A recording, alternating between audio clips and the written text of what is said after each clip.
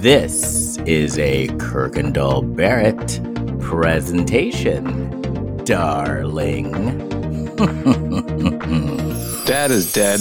There is a dog. You bought strawberries. Who do you think you are? Did you buy homemade bread? What are you, QAnon? What makes him happy? Not being in this movie? Not being in this movie. A lifetime of Hallmark.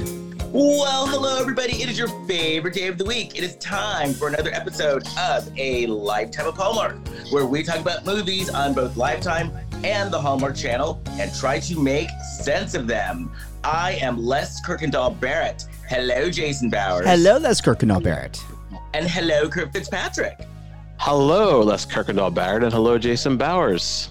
And I am going to go out and just make a broad statement right now. Okay. I think the movie that we watched today, I think I think this has been my favorite movie of the entire time of doing this podcast. Really? Yes. Wow. I enjoyed it. I thought it was a big swing for Hallmark. Oh, I think so. Yeah. I think there's a lot to unpack with this movie, and they definitely they took some huge strides here. I would say it was my favorite movie, but yeah. I absolutely give them credit for going out of their comfort zone, very actively going out of their comfort zone with this movie. And I kind of think this is a way, because you know how like all these different people are jumping ship to go to that new network? Mm-hmm. I kind of think this is their way of saying, bye, bitches, bye. Yeah, it was just, we're recording this on Tuesday, April 19th, and it was announced today that Candace Cameron Bure is going to GAC with a movie deal, and she's going to be an executive at the network in some capacity. Oh, wow. So we know how that's going to go. Well, it's executive in name only. It's sort of like when every big music superstar used to have a record deal where they could sign their own acts to their own label. They call it a vanity deal. Yeah. But she and that brother of hers are Bible banging. Nothing wrong with the Bible, but Yeah. They're that. Kirk is much loonier than Candace, though. Yeah. Oh, because remember that movie he had about the rapture? Oh, is that her brother? Who are we talking about? Kirk Cameron. Yeah. This is the woman who's in Full House, right? And Yeah, and her brother's Kirk Cameron. Oh, yeah. That didn't say anything bad. I know we have all kinds of fans out there, so. Well, and in fairness, she did a lot of good Hallmark movies. She did one of my favorite movies that we've ever watched, which was Shoe Addict's Christmas. Oh, I agree. Oh, yeah. I agree. And I'm With sure Christian the people... Brune. Yeah. And I'm sure the people who, and this is like, it's not a knock on religion at all, but I'm sure that people who happen to be religious, who listen to this podcast, are not the same kind of religious that Kirk Cameron is. You can be religious and not. Well, I think there's extreme levels of any way of viewing the world. Right. Yeah. Right. Remember that weird movie Kirk Cameron was in? It was called Listen to Me. And he was like, him and Jamie Gertz are on a debate team, and their teacher is Roy Scheider. And Kirk Cameron has this accent that keeps changing through the movie. He's got like some kind of Southern accent, then he's back to being a California accent. And it wasn't very good. Jamie Gertz. Oh yeah, that billionaire. Yeah, I got thoughts for her. Yeah, for her. Like Jamie Gertz is the type of actress it's only if she feels she can only work. Only if she feels like it. 2 words, Jamie Gertz. Second husband. Right here. Here I added 2 more words. Kurt Fitzpatrick. No, I don't want to discourage their marriage. Let's not do that.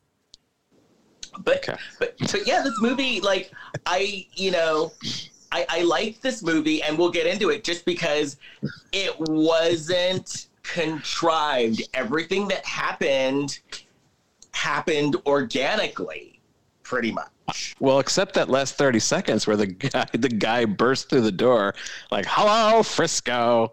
The guy, man, he's like the Kool-Aid man, smashing through the door. I was like, whoa! I was about ready to turn off my computer. I thought the movie was over, and all of a sudden, like this flamboyant character. It was like the end of Carrie. Did I miss something at the end of the movie? Did you miss the movie? I don't know what you're talking about. Oh, you must have turned off the movie. Like it's like the last 30 seconds, this guy like crashes through the wall like he's that big orange Warner Brothers character that. Is this a character? Is this a character that had been in the movie before that point?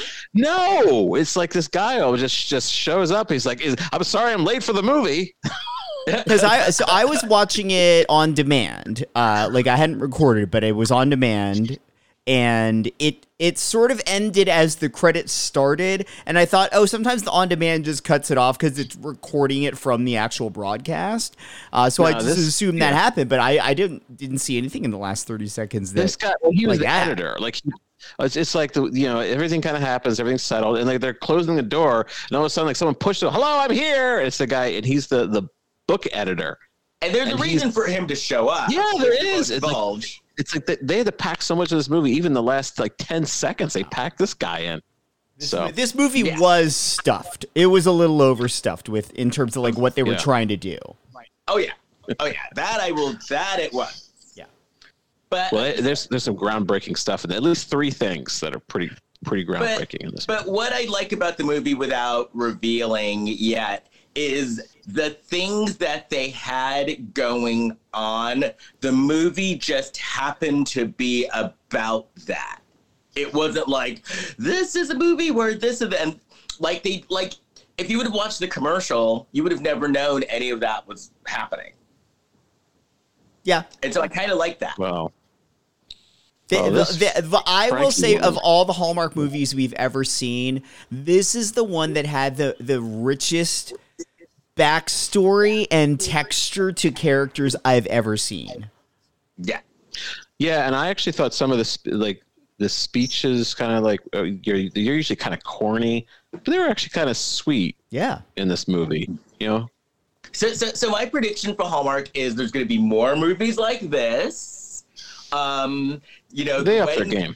The Wedding Veil movies was kind of like the introducing us to the 3 new current reigning Hallmark divas. That was basically passing the baton to them.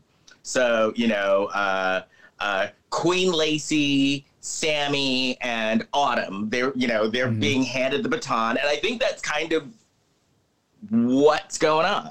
Oh, yeah. They're absolutely saying, okay, this is what we're investing in moving forward.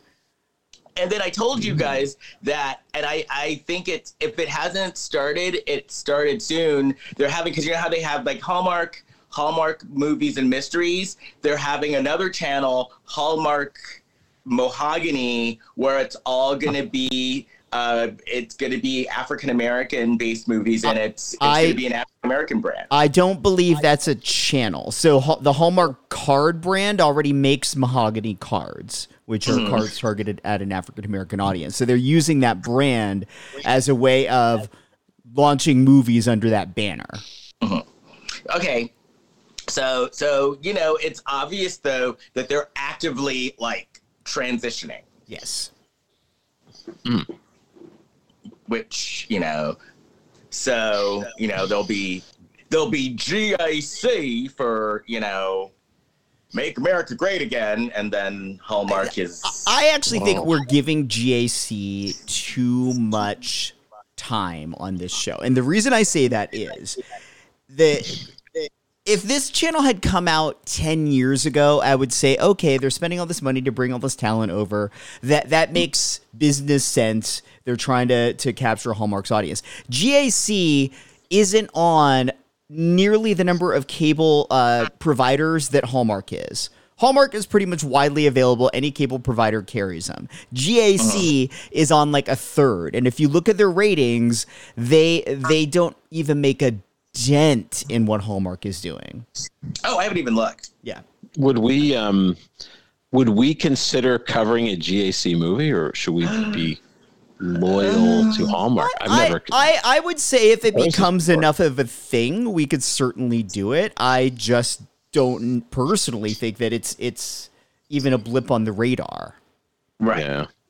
We could wait. It's And sort you of like, know, you wait and remember see, like wait when the and see. TV now, it used to be like ABC, CBS, and NBC, and then there was this tiny little network called Fox. Like, this is year one of Fox Network competing against the big boys. And you know me, I'm a sucker for twins switching identities, makeover movies, Prince movies, you know. Yeah. Under the Cherry Moon.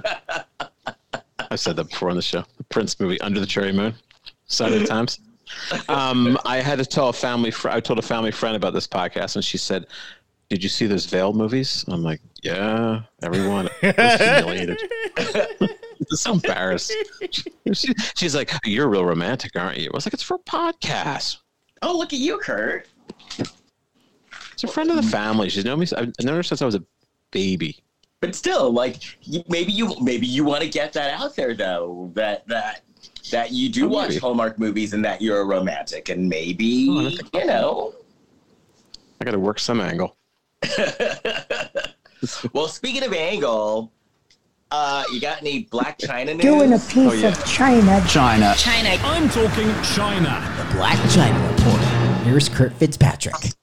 All right, here's from the Daily News, so it's got to be real. Black China's mom, Tokyo Toni, banned from Kardashian trial after slamming that family on Instagram. She laid her cards on the table. Black China's mother, Tokyo Toni, slammed them in an Instagram live video shortly after sitting across from them in court on Monday. In real life, they look scary. Toni, whose legal name is Shalana Hunter, or Shalana, said in the video, "It's just so sad. Toni was in court with her daughter on Monday, but was noticeably absent Tuesday after the video. The Kardashians' lawyer asked the judge to bar Toni from the courtroom, and the judge agreed, according to TMZ. China 33 is suing Kris, Kim, and Khloe Kardashian, along with Kylie Jenner, for defamation.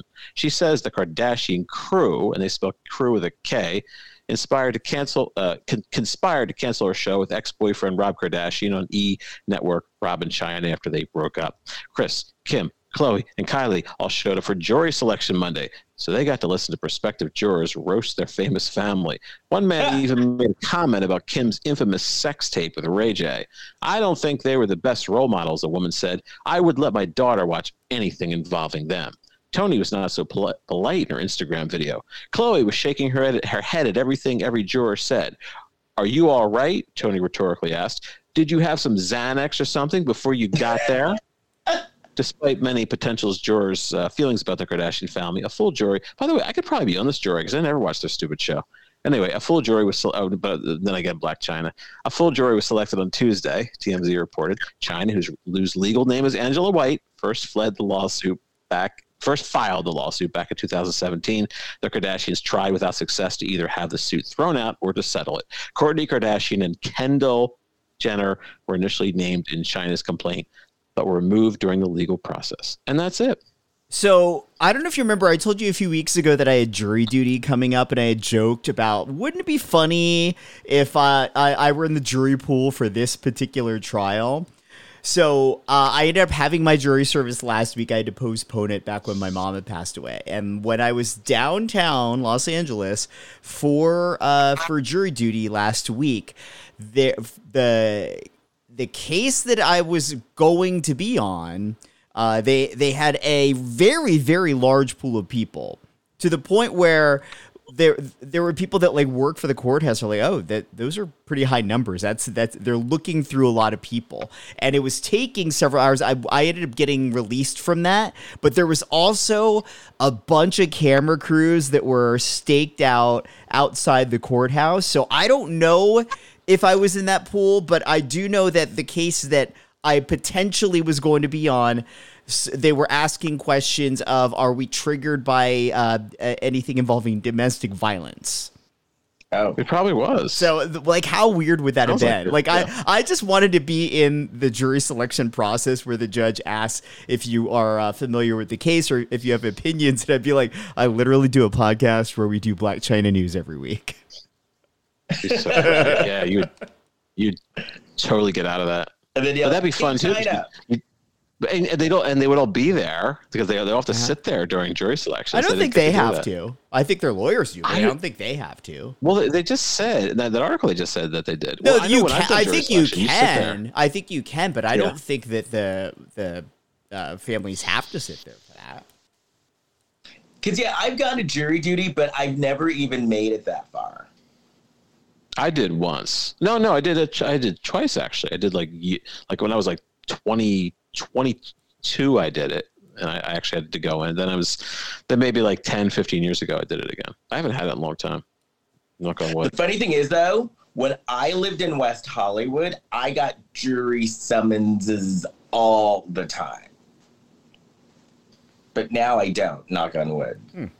No, I got it in Brooklyn. I had to be there for like a couple of days, and then they told us all to go home because there was going to be an event where we were all had to wait. Like, okay, everybody, jury duty's over. We have a prom coming in or something. It's like fine with me. But I am ready though to hear about China's outfits, like the outfit rundowns. I think that we'll hear those once once they get into the actual trial.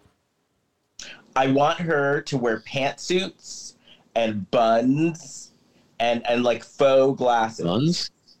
Like hair buns. Okay. Yeah, bun, like a Princess Leia, but one of them. Because I think that she's got to try to like be a little understated, or her version of understated. Yeah. Yeah, you want to be respectful to the court. Yes. So the girls have to be kind of covered up. Yeah. But we'll see. Yeah. We'll definitely be covering it. Any piece of news that comes across the news desk, we'll be covering. Yes. I'm looking forward. I'm looking forward to what you have to report, Kurt. And I'm curious to hear how that metal pole is going to morph and what it's going to morph into. Oh yeah. They'll probably bring it into the courtroom as evidence. Right. Find it. Actually, they might. Yeah. They probably will. Could you imagine? And then, they're like, wait a minute, is that all? They made it sound like it was like a 7 foot tall, that it was going to have to be brought in on like a truck or something. Well, maybe it does. And a tractor is going to have to bring it in. Well, shall we start the movie? Yeah, we have a lot to unpack here with Love Classified. So I knew that this was going to be a good movie because it started out in New York and it started out with a voiceover. Well, also, let's talk about the cast a little bit, because the star of the movie was Melora Hardin. So if you don't know who that is, probably best known recently as Jan from The Office, but known in the 80s, she was cast in Back to the Future as Marty's girlfriend. What's her name? Jennifer? She was cast in the movie and was then subsequently fired after Eric Stoltz was fired because she was like basically too tall against Michael J. Fox. So they had to cast a different actress. Wow. Everybody's tall against Michael J. Fox. Yeah. But wait a minute. So this is the woman who played this is the older woman in the movie then. The mother. Yeah. Yeah. And she was I did hear that story, but I didn't know who the actress was who got. But then on The Office, Michael Scott, she was like the regional manager or something. She was like above Michael, and then they ended up having an affair, and then they were living together for a while. Oh, I didn't see that. And then also in this movie is an actor named Max Lloyd Jones who played Zach in the movie. And Max, I used to be a coworker with Max. Really? Yeah. He the tour company I managed back when I first started there, he was a tour guide there. And then I ended up like becoming his boss for like half a second. But yeah, he worked there for a little while. He's cute. Yeah, he's very cute. Was he that cute then? Wow. That's cool. Wow. He's very cute. I hope that I hope that he's like now in the Hallmark man rotation. Maybe. I mean, he got billing, which I think is a promising sign. Like when they were saying who's in the movie, they said his name in the promo. Mm-hmm. Oh. Well, he is Canadian, so he'll get work from Hallmark. And he was good. Oh, okay. Yeah, he actually was really good in the movie. Yeah, actually, I gotta say the acting in this movie for the most part was pretty good. It was legitimately good. Yeah. Yeah. And that Frankie woman was freaking adorable. Yeah. And Taylor was really attractive too. But she was more traditionally attractive. Kurt. I'm going to be interested to get, as a straight man, I'm going to be interested to get your opinions about this. Yes, I will be providing that commentary. But I'm just saying that Taylor was really hot, but traditionally hot. But this Frankie was a very, very interesting and hot. Mm-hmm. Interesting looking. Yeah. So how about that for a unique take on the situation? There'll be more of that as we get into it. Right. So we see New York. We have a voiceover. The voiceover. That's not always a good sign because that happens in those Sex and the City things, and that's not. How dare you? How dare you, Kurt Fitzpatrick? And by the way, and just like that, did not have a voiceover. Oh, doesn't she host a podcast? Who? Jennifer. Sarah Jessica Parker. Yeah. Her character hosts a podcast, and they didn't use that as an opportunity to do the voiceover that the original show was known for. No, they did not. That seems like a bad stylistic choice. Les loves it. There was no. I don't bother. Yeah, Les puts on Facebook and just like that. You're like, I love it, just like that. If you don't like it, come at me. So and I'm like, nah. What I said like an army is, what I said is, I said I liked and just like that. Fight me. Fight me, yeah. I'm not gonna get in the fight.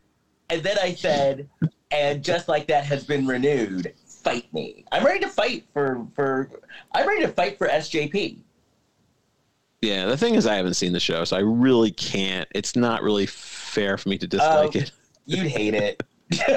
You'd hate it. I should give it a shot. I'm like the one gay that didn't like the original show, so I knew I was going to hate the follow-up, because the follow-up looked even worse. Kurt, I'm going to be a friend and just tell you not to waste your time. You'd hate it. I did enjoy the original show sometimes. I thought Samantha was really funny. Yeah, but she's not in this. But Samantha's not there. No. I thought she was pretty funny. Samantha. There's a new Samantha character though. Seema. You never know. I just thought when they got to the movies they were taking it too far. Anyway, here we are. I'm locked in. I got my seatbelt on. All right, so there's voiceover. Yeah. Bowling. We see people bowling, and I even wrote, "This is a good opening." And then they were cutting between all of these characters and all these couples, and at first I thought that this is just like a story in one of her books because the main character is a writer. But it was really setting up the movie. But I was like, they're introducing a lot of people in this movie. And then I was like, I hope they slow down. And then she said something that I actually was like, oh my God, I believe this too. When she was talking about love. And then she was talking about how people were too focused on finding a soulmate, and that was the problem. Yeah. And that and I was like, oh my God, she's made perfect sense. Oh yeah, I was going to try to remember that. That seemed like good advice. Yeah. That was when she said, there's like people go on these dating apps and they're trying to look for people who have the exact same interests. Yeah. Instead, you open yourself up, and then you could find someone who complements you. I just thought it was a big thing for the main character of this movie to say, considering that has kind of been the premise of every Hallmark movie up until this point. Yeah. Yeah. To find someone who has the exact same interests? Or just every Hallmark movie, they're pushing someone to find their soulmate. Well, and not only find your soulmate and then give up your life for that person. Yeah. Mm. Give up your goals and dreams for your soulmate. So I was like, we're right. Look at you, Hallmark. This is progressive right out of the gate. And then and then we get to that plant shop, and someone says they start talking about the digital Classified. Yes. And they talk about somebody wrote and they said they want to see pics of feet. So there's a foot fetish thing. It was probably Quentin Tarantino. But someone was writing stuff about that, like they wanted to have, they were requesting pictures of feet. I missed that joke. That actually is pretty progressive for Hallmark to put that joke in there. Yeah. And then we see one of our protagonists, Taylor, and she's working in a flower shop and she's talking to her assistant. And the Hannah, assistant right? is like, yeah. And she's multitasking, which is funny because it's like, total. And they mentioned, oh, well, this is a Gen Z thing because she's like totally like working while texting and getting everything done properly. And then I like this because then we see like a shoplifter and then they come up with this way to like shame shoplifters, which I thought was cool too. Yeah, I guess you could do that. I guess that's legal. Yeah, she was like basically doing like not an email blast, some kind of social media blast saying this is the shoplifter. I did feel like there's this app that everyone in the movie is using and is sort of central to the plot of the movie called Classify. And it essentially just seemed like a nicer version of the Nextdoor app. Right. Do you know what Nextdoor is, Kurt? Do they have that on the East Coast? I'm on. Yeah. I'm on that. It's, like stuff other just devolve. It goes from like somebody stole my packages to like all of a sudden it just devolves into like horrible racist fights. Oh, I don't see racist fights. I don't look at it too much. I have to like log. I don't have it on. I don't have the app. I have to like log on and see it. And then there's the flower store. Then we jump over to the bookstore, and the bookstore is called Between Two Covers, and that's cute. And the Zach, who's at the bookstore, is looking to make. Well, Zach and Margot, his coworker, are looking for ways to like make changes at the bookstore. Well, Zach doesn't work at the bookstore. Zach is there, like he's trying to do a mural for the wall there. Oh, that's right. You're right. And so Margot is the manager of the bookstore, and she's talking to Zach, and she's saying how the owner has like a very rigid way that he wants to do things. And so Zach is going to do the mural, but Margot can't guarantee that the owner is going to like it because he just has like a specific way he wants things done. And Margot went on a rant about, hey, just because I'm single and trying to do these activities like joining a bowling league doesn't mean that I'm like out looking for a relationship. Why just because I'm single does that have to mean I'm looking for a relationship? Right, which not only did I agree with that, I like the fact that Margot is single, and instead of complaining about it, she's looking for hobbies and things to do to get herself out there. Yeah. Well, that's great. Because normally these movies are like the woman's kind of whining about being. She's either bitter or just throws herself into work, or she's whining about being single. And Margot's like, well, hey, I'm a woman with a job and management position, and guess what? I want to go out and like put myself out there and have a good time too. Yeah. Good for her. I like that. So then she wants balance. Margot is really cute too. I liked her. I liked her hair. I liked her hair color. I want my daughter to dye her hair that color. It's like a purple. Yeah. So then we see some people in a bowling alley, a guy and a girl. And a bowling alley? No, it's at a bar. It's just like a beer bar. At first they were in the bowling alley. First they were in the bowling alley, and then they were in the bar. Yeah. Then in the bar. Things just keep... we just... So much is happening. Because the way that they set it up at the bowling alley, which I thought was kind of clever and tricky, was at first in the beginning they showed them bowling, and while she was bowling, he was texting, and so they made it look like he was texting behind her back, but actually he was gay and she was a lesbian, and they were best friends. Yeah. Well, first they make it look like it's an interracial couple, but that's not really shocking. Then he's gay. And that's not shocking. That's in a Hallmark movie. But then a man and woman are friends. Yeah. Yeah. That's a shocking thing. And I also noticed as they were talking behind, because it wasn't super clear that so her name is Francesca or Frankie, and her friend, his name is Max, and they're talking, and then behind them are extras. I'm like, oh my God, they even have lesbian extras behind them. I missed that. New Hallmark, yeah. They're like, we're going all in. We are going all in. Yeah. I'm for it. And so then we go to our star, the person who was giving the voiceover, Amelia. And so she was talking, and we find out that her editor actually kind of wanted her to get with the times and incorporate social media into her books. Yeah, she's talking to the bartender at the hotel bar, who, by the way, did you recognize him? He was in... I think I did. He was in that really terrible Hallmark movie set in Hawaii that we watched a few months ago. Oh God. Okay. He was the lead in that, but this he just had like a small part. And so, you know, she's talking about how everything is, she's talking to the bartender, and like, you know, the conversations about how everything's superficial, how people are starving for companionship. And then we cut to the flower shop, and the woman Taylor is like going to close the flower shop down early.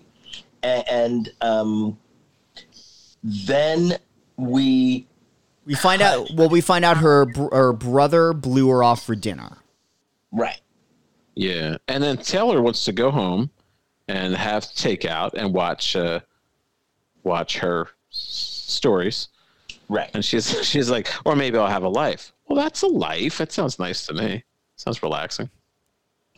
And then we cut back to the bar, and things start getting really sublime. Well, no, she's on this app. So this woman, what's her name? Amelia Bloom. Yeah. She's on this app. She's just kind of like, what was she doing? She wanted access to people's lives. She said she was just kind of like on this app, like fishing, and she starts talking to a guy, and she wants this, and then she's waiting for the guy to show up, and then her son shows up. He's a motherfucker. He's showing up to go on a date with his mother. Now that's something I expect to see in a Hallmark film.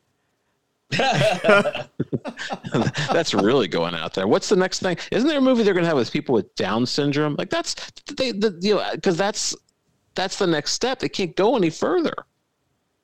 But I think that's great though that they're saying, you know what, we are good. Everybody deserves love. That's what they're saying. I think it's amazing. I think it's amazing. There's no boundaries. They're going out into the solar system. But I loved it when the son showed up, because the bartender had the bartender figured it out before they did. Yeah, what was going on? We all did. I don't know how she didn't figure it out. And the bartender's like, oh shit. I actually, this movie did a really good job as they were, because they did weave in a lot of characters in this movie. I think the movie did a good job of slowly peeling back the onion and making you think one thing, and then it's revealed to be another. You know, because we think that, oh, she's going to go on a date, and this cute young guy shows up who you've seen earlier in the movie, but you don't realize, oh, it's her son. Right. And so then of course he's like horrified. And you don't realize until like a few beats in that, like, oh, the little brother that blew off Taylor for dinner is this same guy. Right. This poor guy. I hope that's never happened to anybody. The poor guy's like kind of insecure. Like he's really shy about asking on a girl, and he shows up to the bar, and it's his mom. It's like, God. His mom, who hasn't seen in a few years, by the way. Right, 5 years. Yeah. 5 years. Because why? Because her husband's dead. I see dead people.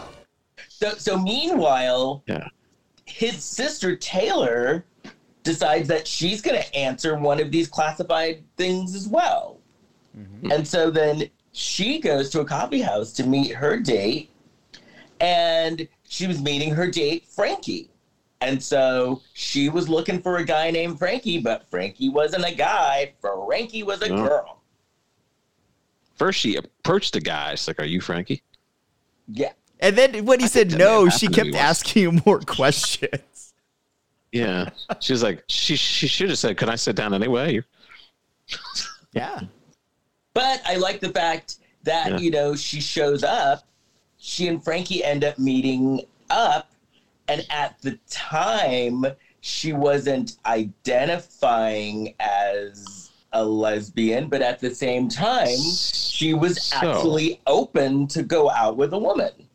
So here's my question. So I think she would be considered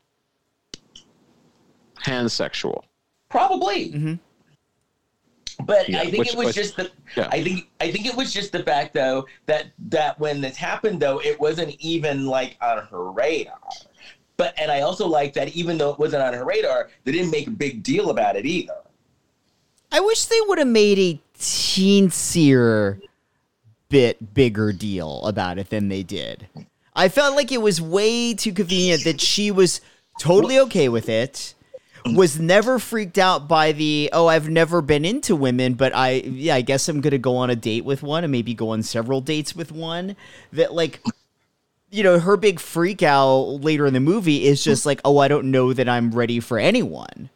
Well, anyway, Jason, but that's actually a generational thing because like kids like I see what you're saying, and I definitely think that I feel like younger generation, they are much more open, and it's a different world. I totally get that, but I feel like they're still growing up in a world, for better or for worse, that the quote unquote normal thing is to be in a heteronormative relationship, and to not even for a split second say like, I don't know that I want this. Or maybe I do. Like, she doesn't even really question it.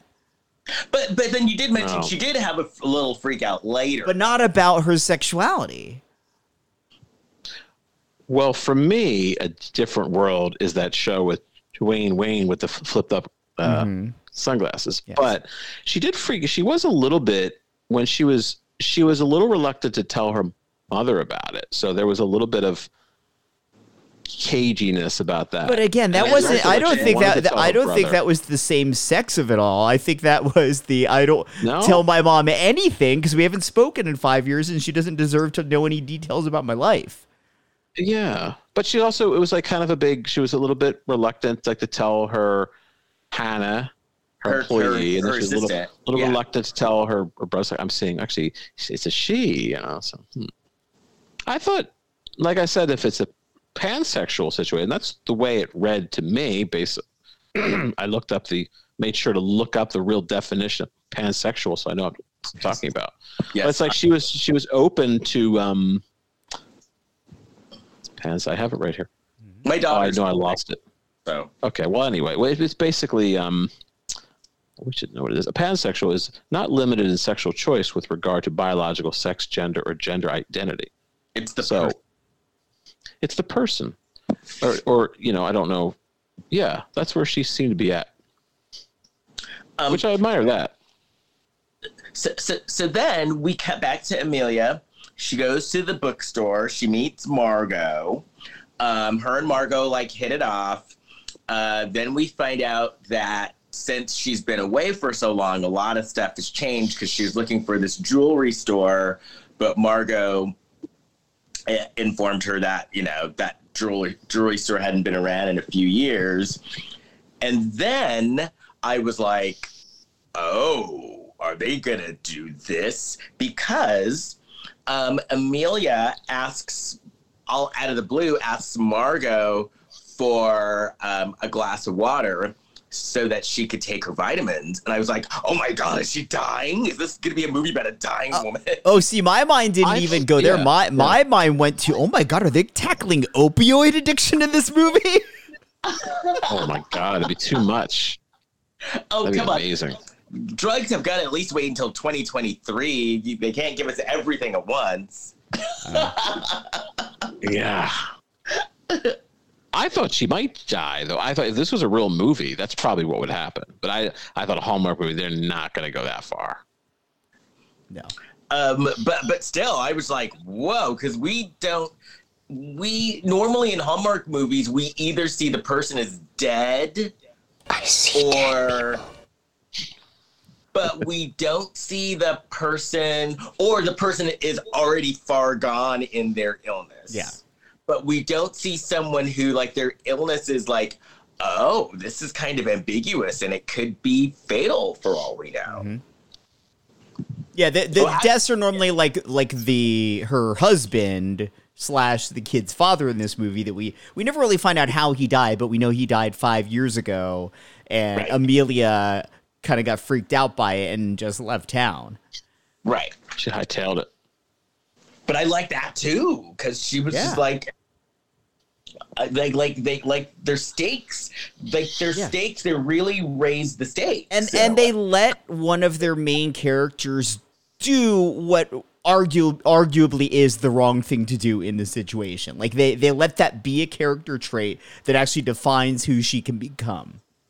And, and part of it, too, I think that what added insult to injury is she ran away and then I think became really famous. Like, she was probably, I wasn't sure if she was famous before she left, but she became really famous. She was, because they had a really nice house. Yeah. Okay. Yeah.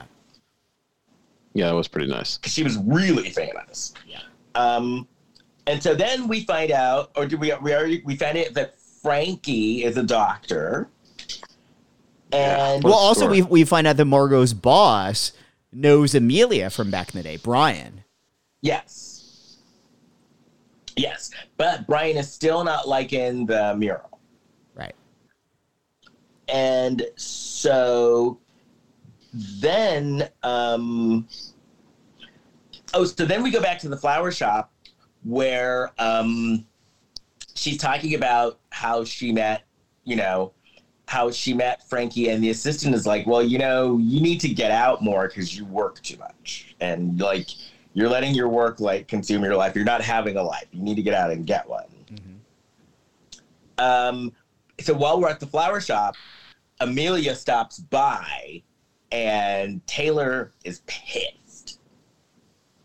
And she yells at Amelia. And then it was soon after this that we find out that Amelia has heart issues. But Taylor doesn't know that yet. No, but we know. Yeah.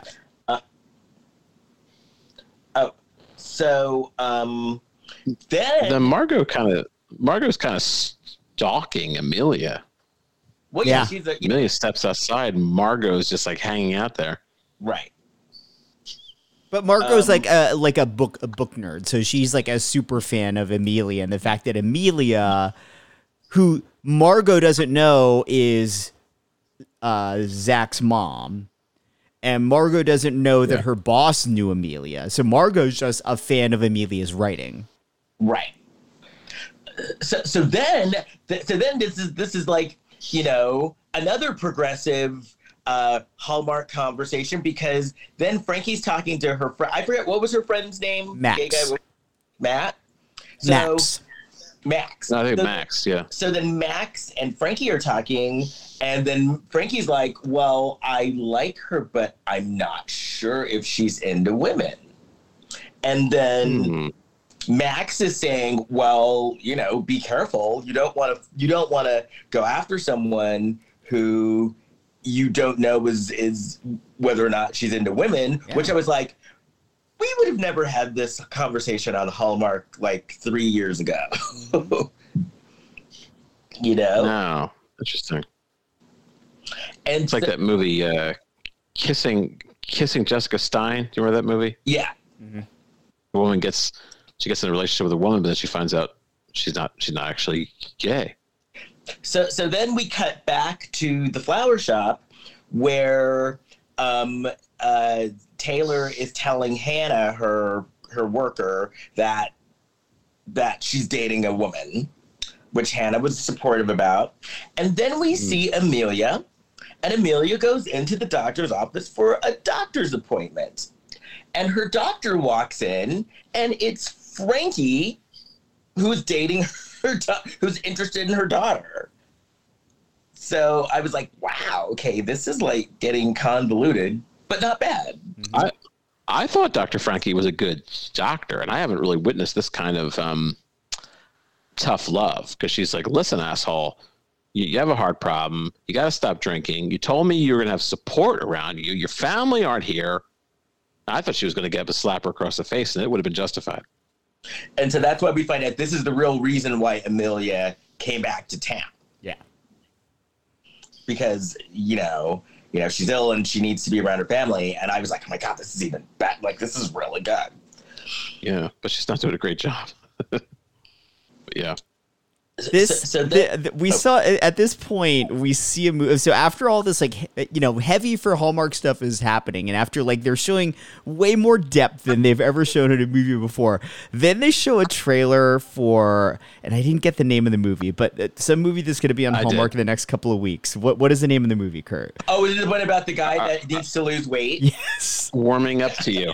I saw that too. The premise of that, Warming Up to You. Yeah, the premise of that movie is this guy that's like a movie star, and he had let himself go, and he's got to get back in shape for next movie. So he's on some retreat with this female trainer, and basically it's this very traditionally boringly handsome Hallmark guy, but they put a fat belly on him, so he looks perfectly chiseled except for his belly, and they show the belly and he's doing sit-ups, and it looks absurd. Hallmark is they're like baby steps. Yeah. Jason, baby steps. Yeah, for sure. Yeah.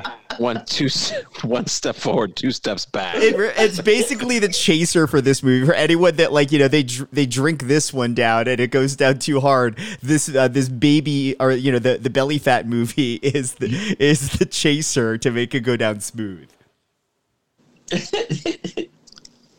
Yeah. Yeah, I know. That was ridiculous. that commercial was played 3 times during this thing. And I sort of didn't pay attention the first time. The second time, I'm like, what the fuck is this? Because they show him sitting down, and it literally was just a belly. That was it. Yeah.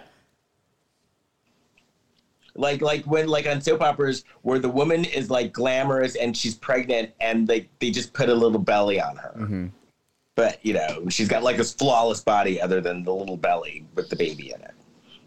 Oh, so then we see Zach, and he's having lunch with Amelia, and they're catching up, and he's telling Amelia how actually, he's feeling kind of stifled art-wise.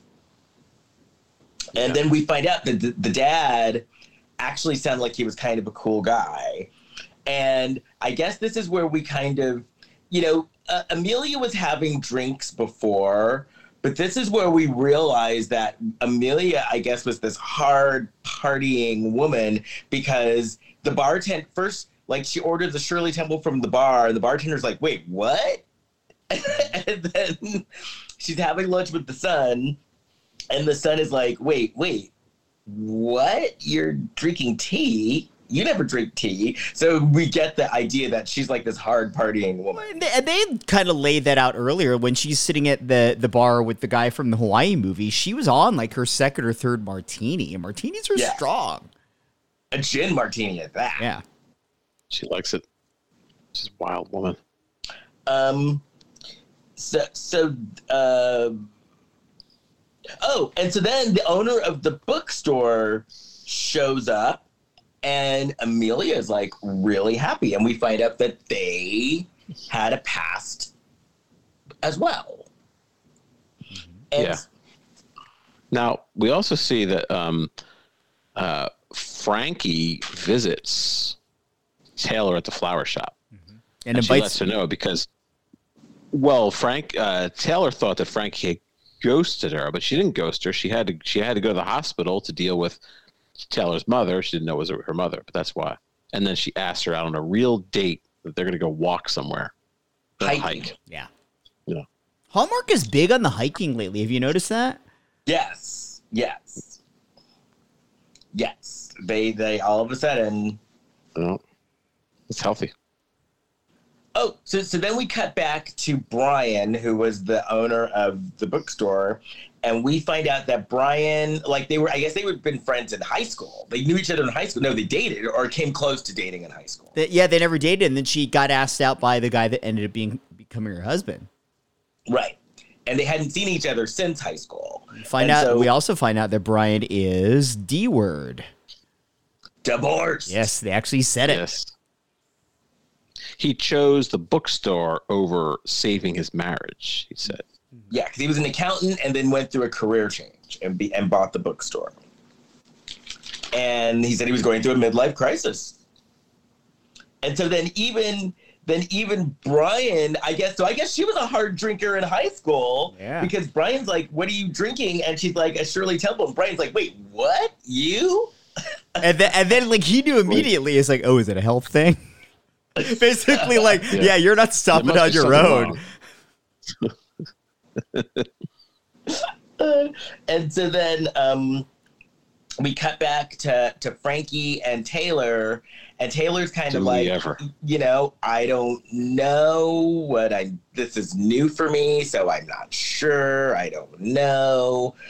And then Frankie's being pretty patient, and then they did the ultimate. This is not your old-fashioned Hallmark. They just started kissing. Yeah. Yeah, at the 1 hour point. That's exactly 1 hour. Halfway over. Like that would have been stunning even if this were a straight couple. Yeah. For a Hallmark movie. Like they don't normally like let a kiss happen unless it's really truly been earned, and this is not the point in a Hallmark movie where that kiss is normally earned. And I think that, like, now with Hallmark movies, I'm kind of like Pavlov's dogs, because they started kissing, and I immediately looked to see, like, how much longer we had in the movie. Same. Yeah, and it was exact midpoint. And it was a pretty big kiss, too. It wasn't like a little peck. It was a kiss. Oh yeah. Yeah, no, that was a kiss. I should give the heterosexual perspective on this. Yeah. Oh, yes, please do. Oh, okay. It was hot. That's all I got. No, I don't know what to tell you. It is kind of hot, but I liked the I like those ladies. I don't really know why it's hot, but it just kind of is. As a gay man, when there's two attractive men making out, I find that hot too. I think that's normal, and I think any straight people watching, if it's an attractive couple, they find it hot. Yeah.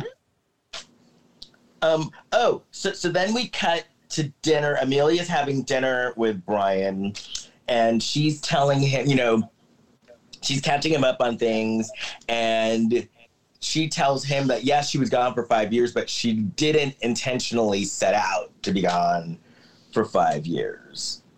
And they kind of keep, I wouldn't say tiptoeing, but they kind of keep sort of dancing towards this idea of she left because she was grieving her husband, right. And she was in such pain that she knew she wasn't going to be any good to help her kids get through this. So she just got out of there because she was basically too scared to deal with anything.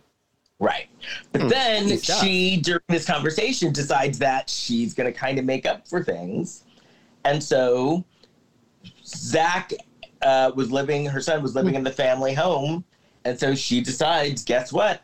I'm moving back into the house too. Her kids were adults also when she left. How old they were. Yeah. They were. In fact, they say that in the movie at one point.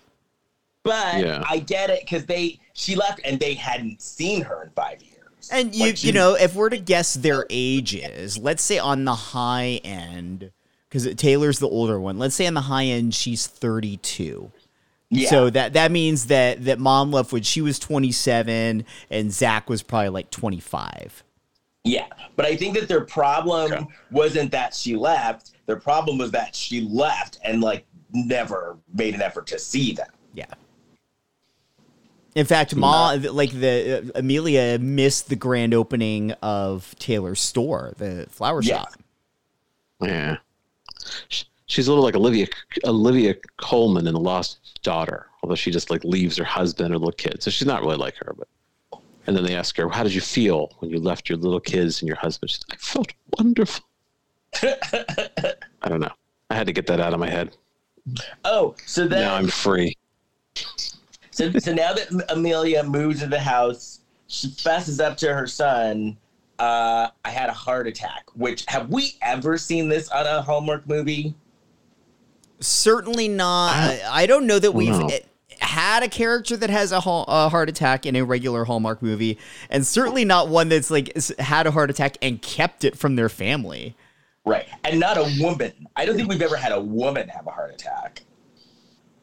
And, you know, I think maybe... Well, no, she kept it. Well, no, she kept it from him. She had them as her emergency contacts. Maybe that was a new development.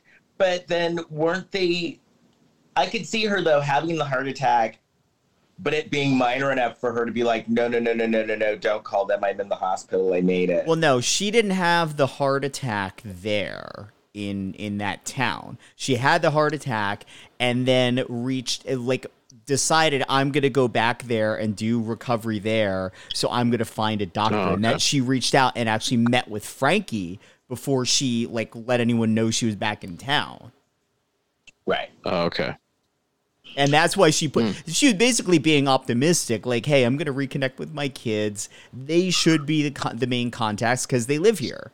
Right. Mm-hmm. So then we find complicated life. Then we find out more about the dad. The dad actually sounds like a cool guy. And so Andy. And so then I guess the brother and sister had like a weekly, like a family dinner thing. Yeah. So the sister was coming home for family dinner, and she walks in and sees Amelia there and finds out Amelia's staying there, and then she gets pissed. Yeah. And so then they go. Who goes bowling? Well, Taylor and Zach. It's kind of weird. Taylor and Zach. Well, it's weird because the mother cooked for them, and then they just leave the mother behind. Of course, what comes around goes around, and they just go bowling and leave her with her food that she cooked. Well, I think he did that because he was like talking her down, and she was so upset that he was like, "Let's just go." Actually, he had every right to do that. You know, I mean, seriously, is the mother really going to complain? You left me, Mom. Yeah, I think there's probably a beat that we just don't see where he calls her and says, "Hey, I'm talking her off the ledge. We're not going to be here for dinner, but let me just cool her down, and hopefully I can bring you two together." So that would work. So they go to the bowling alley, and then Margot's at the bowling alley, and and the bowling alley actually looks fun. Looked like a really good time. And so they run into Margot, and Zach is like getting a little flustered. And so then when Margot leaves, Taylor's like, "Ooh, she likes you." Was it really Arthur where the butler says to Liza Minnelli? There's some line like he goes, "Yeah, so you're the type of woman I would meet at a bowling alley," something like that. And then you're the caliber of woman I meet at a bowling alley. So here we go. He's meeting people at bowling alleys. And then this is where Amelia breaks the news to Zach. Well, by the way, Zach, I'm dating a woman. You mean Taylor breaks the news to Zach? Oh, Taylor breaks the news. Who did you say did it? You said Amelia. Oh, sorry, Taylor. Mom is coming out at a late age in life. Oh, I think that's going to be next for Hallmark. Yeah. That would actually make a good story. Yeah, it would. Sure would. And then once again, Zach didn't have any issues with it. He's like, okay, whatever makes you happy. But then they get a call, and Amelia's in the hospital. Yeah. And so we find out so Taylor and Zach go in, and this is when they find out everything that, Amelia had a heart attack, and this time she was having panic attacks. But then Amelia's doctor walks in, and Taylor is like, "Wait, what the fuck?" Because it's Frankie. Yeah. And Taylor is not happy. And Zach at this point knows of Frankie, and then when Taylor says Frankie, Zach does the math, and you see his face like, "Oh shit, this is happening right now." But then in Frankie and the mother Amelia figures it out pretty quickly. Yeah. But so this is the part that I'm gonna admit, this is the part that I actually cried on, because Taylor leaves in a huff. Then it's a little awkward, and then Frankie's like, "You know what? I've got to go do something, but goes after Taylor. Mm-hmm. But then they break so then at first they were trying not to tell Amelia, and Amelia's like, wait, I get a vibe from them. And then Amelia's like, oh, wait a minute, are they seeing each other? And then I cried in the part because Amelia was like, because they said something and Amelia was like, she's dating a doctor. And so she didn't give a shit about whether Frankie was a guy or a girl. Mm-hmm. She just cared that Frankie was a doctor. Yeah. I really like that moment. I also like after Frankie followed Taylor out of the room, Taylor's kind of bitching about her mom or whatever, just being a baby, and Frankie completely calls her out. Yeah. Yeah. Yeah, she said, you're being pessimistic or something like that, cynical. And that doesn't suit you. You're being cynical. Yeah. Cynical, yeah. That doesn't suit you. And then Hannah does the Hallmark thing and just breaks up with her. You mean Taylor does? Oh, yeah. Oh, that's right. Taylor breaks up with Frankie. Yep. And then Taylor's talking to Hannah. And Hannah actually kind of sets her straight too. Yeah. Hannah's basically like, not all of us have moms. I see dead people that are there for us. And some of us are just looking for a strong female presence in their lives that they can look up to. Basically calling the game of like, hey, Taylor, I work for you because, I actually look up to you. And that's why I do such a good job here. Yeah. Then I cried again. Did you cry at that? Yeah, no, because then Taylor went to Hannah, you're like one of the best people I know. Yeah. And then I was like, God damn this movie, making me cry. It's not even over. Blubbering away. Did you cry at Hannah's suggestion of a 10% coupon on the Classify app? No, I didn't cry at that. That was good business, though. Yeah, it was. So then we're back at the bar with Matt and Frankie, and he's basically, like, girl, I got your back, whatever, mm-hmm. being the supportive friend. She's sad. I like her eyebrows. I like her eyes. She had really nice eyes. Oh, so then Amelia. So Zach had told Amelia about like his issues with the mural and how like the owner, before he knew it was Brian, didn't like it, and then he wasn't sure about his artistic ability and he was kind of having doubts, and Amelia kind of talks him down. Yeah, she gave a nice pep talk actually. And so then we're back at the bookstore, and he's completing the mural, and actually he kind of was reinvigorated, and the mural looked good. It was weird a little bit, though, because the mural was just, basically showing, like, all the people in this community that, would benefit from this bookstore. And it's, like, all the main characters in the movie. You've got, Frankie's profile is on the mural. You've got Max, who Zach has never met, by the way. You've got Margot on there. It's all these people. It's like the one person he didn't put on there that probably would make sense on a mural in a bookstore is his mother, the very famous author from that town. Right. It's strange, yeah. Like he has the cast, and Max comes in and sees it and isn't entirely surprised. Yeah, and then Zach is starting to feel himself, and so then he makes a move on. He hits on Margot, and Margot's happy about it. Mm-hmm. Feel himself. Oh, and then one of the things I forgot to mention is back in the flower shop, Hannah actually Amelia was having a big reading of her book, and Hannah was going and didn't want to tell Taylor she was going, but Taylor figured out that she was going. Yeah. And so this was like the big event in town tonight. Yeah, the book signing. And so then Frankie gets an invite from Amelia and shows up with Max. Mm-hmm. And then Taylor shows up because the reading starts, Then Taylor shows up, and everybody basically makes up. So then Amelia, before she does the reading, she gets really confessional and starts telling all these fans of hers about how she's been a shitty mother and like abandoned her kids and stuff. It was a really good monologue, though. Yeah, but I like it because she copped to it. She's like, I had a part in this. I was not a good mother, but I'm gonna change, and I'm gonna get my shit together and be a good mother. And then she starts reading. So too. I think it works.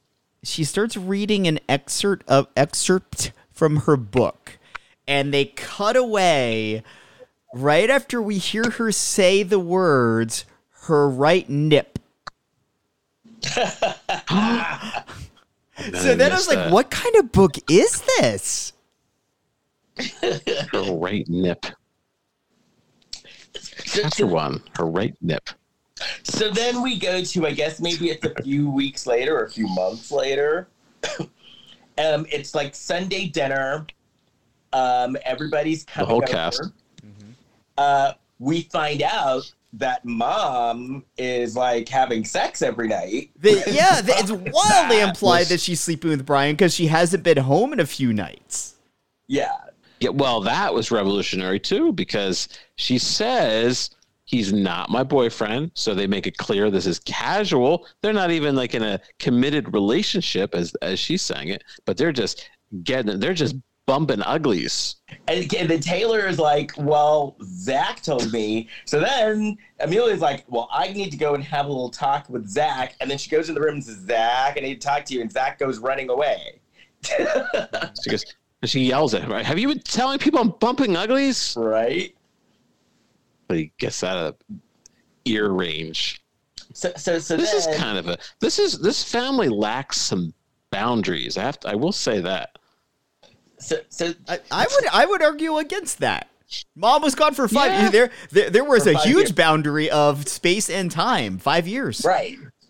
Well, that's a big boundary. But she's showing up but now things are a little messed up. She's showing up at the house. I live here now. Well, all right. Okay. It is her house. Didn't pay the mortgage. Yeah. All right. Okay, but listen. So then Frankie comes over, and then awesome. And then this is Kurt's favorite part. This weirdo stops by. It just bursts through the door. And then it seems like Eddie Grant or something like that. Well, Eddie Grant is going to rock on down to Electric Avenue. Right. Yeah. so the last 30 seconds of the movie. So then Frankie turns to Taylor and says, oh my gosh, Max would love this guy. Yeah, the last inning, the last stretch, they hooked Max up to somebody. I don't know where I was, because like I saw the beat after that where there's a lesbian kiss to end the movie, and I did feel like the one person that didn't get like resolution in this movie is this guy Max. Well, no, because at the very end, because she's like, Max would love this guy, and then at the very end, they're all at the table, and then the guy that bursted in and Max like cheers each other.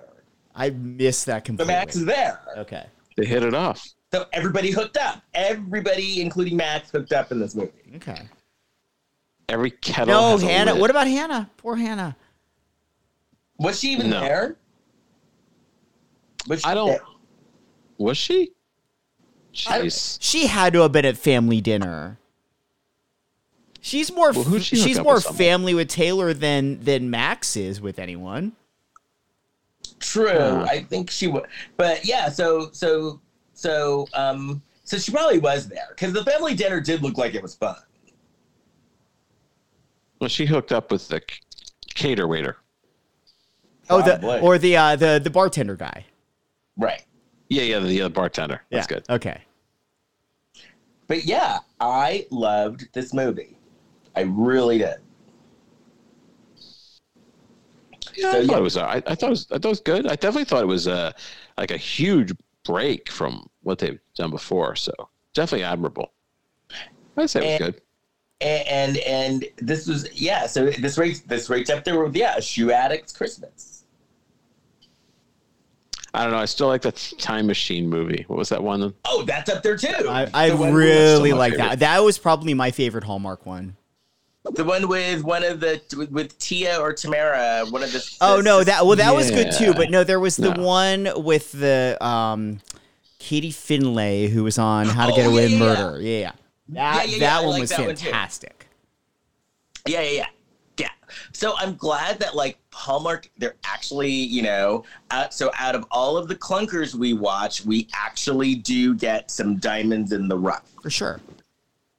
Yeah, they do some good work. Yeah. So no, I really like this one a lot.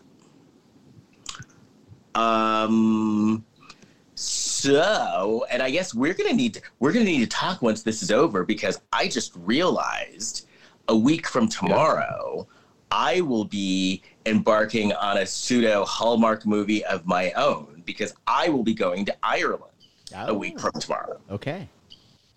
So we'll deal with that. Exciting. I'm actually getting excited. because I'm going to be there a long time. I'm going to be there till like mid-May. Wow. Yeah? Yeah. Right now, it's like almost mid-April. Yeah. So you're going to be there for like 3 weeks. I'll be there until like the 15th of May. Okay.